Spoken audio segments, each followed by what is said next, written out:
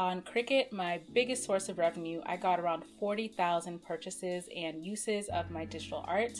I have now gotten over 200,000 uses and purchases since I started on Cricut.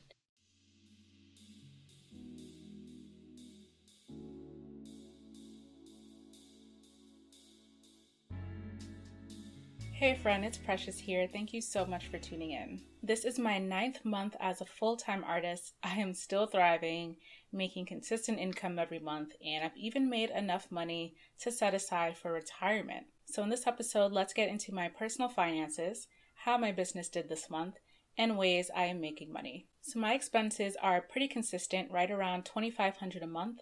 And now that my income is consistent, I've put a lot more focus into saving for retirement. So I told you in some past episodes that the company I used to work for went bankrupt. So I had to do a 401k rollover. So the money that I had in my 401k retirement account had to be put into a new retirement account. But because I'm self-employed now, I had to go about this differently. Normally, when you have a 401k, the account is set up through your employer and you can elect part of your paycheck to be put into this account, and the employer also matches a certain amount to be put into your account. Since I don't have an employer, I opened what's called an SEP IRA account with Vanguard, which is perfect for self-employed folks like myself, which allows me to add retirement money directly without setting it up through an employer.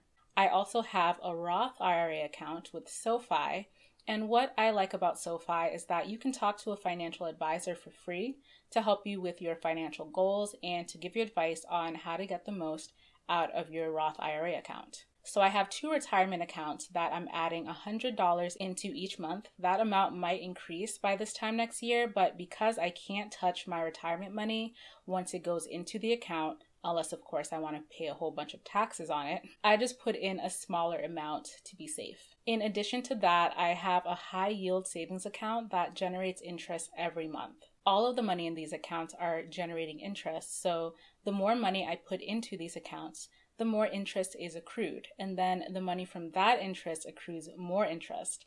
That's called compounding interest, and it's one of the best ways to stay ahead of inflation. If you have $10,000 in your savings account, for example, and you just let that $10,000 sit there at the same amount for 10 years, that $10,000 no longer has the same value. It's no longer worth what it used to be worth because of inflation. Things become more expensive after 10 years, so that $10,000 cannot buy what it used to be able to buy. But if you have that $10,000 in a high yield savings account, depending on the percentage rate, that could become $11,000 within 2 years. Unlike my retirement accounts, I can take money out of my high yield savings account without any penalties. This is what I was doing my first couple of months as a full-time artist to help cover my expenses. But now for the last several months, I have not had to dig into my savings. All of the money that I made selling my work was more than enough to cover my living expenses. So now my savings account is growing again, which I'm happy about. So let's get into how my business did this month. On Cricut, my biggest source of revenue, I got around 40,000 purchases and uses of my digital art. I have now gotten over 200,000 uses and purchases since I started on Cricut. It seems like I have plateaued at about 40,000 for the last few months, so now I need to think of a strategy for exceeding that amount. What I'm most likely going to do is I'm going to increase the art that I upload to the platform. This means I'm going to have to spend more time creating and uploading the artwork, and I'll have to spend more money on hiring graphic designers, but there will obviously be a clear return on investment. I was uploading about 500 new artworks to the platform every month. Now I'm going to increase that to 700 next month, and I'll see how that goes, and I will update you in my next episode. So on Amazon, something interesting happened. I told you that I sent out about 6,000 prints to their warehouse. Those prints are starting to sell, but I did get charged a $100 storage fee because of the sheer amount of prints that I sent. I sent them 3 20-pound boxes, and I sent it during peak season when they charge even more for storage. Now, back earlier in my journey, that probably would have freaked me out. But I know that I'm going to be earning back that $100 through my sales, and I just have to have the faith and the confidence to relax. In episode 149, I talked about the differences between the full-time artist who succeeds and the artist who never even gets the opportunity to go full-time. And some of those differences are in their ability to plan ahead and manage their fear. The longer I do this, the more confident I become. I might get charged another storage fee next month, but it doesn't scare me because I have all of my other revenue streams that are also making money. And I have my savings account to dig into if I need to, which I haven't needed to, thankfully, in the last several months. It is my ability to plan ahead, manage my fear, and shift my perspective that has helped me stay afloat this long without having any money issues. On eBay, I also made some sales. I'm kind of running out of things to sell on eBay. I sold all of my music equipment already. This month I sold an old blender I had, as well as some cardstock paper that I had originally bought to use for my Amazon store for a different project that didn't end up panning out.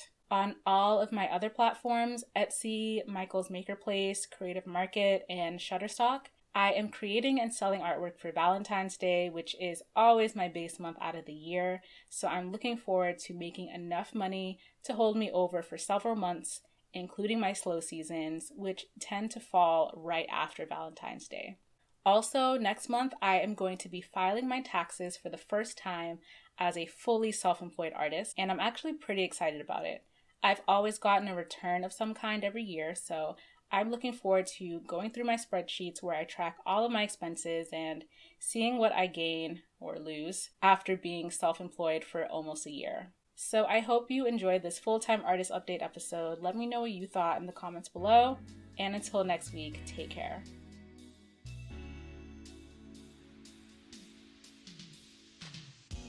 Thanks for listening to the Freelance to Full-Time podcast.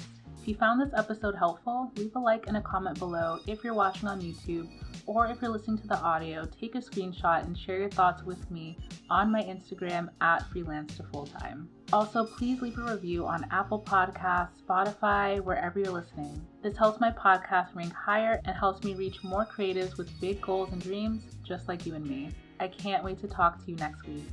Until next time, friend, take care.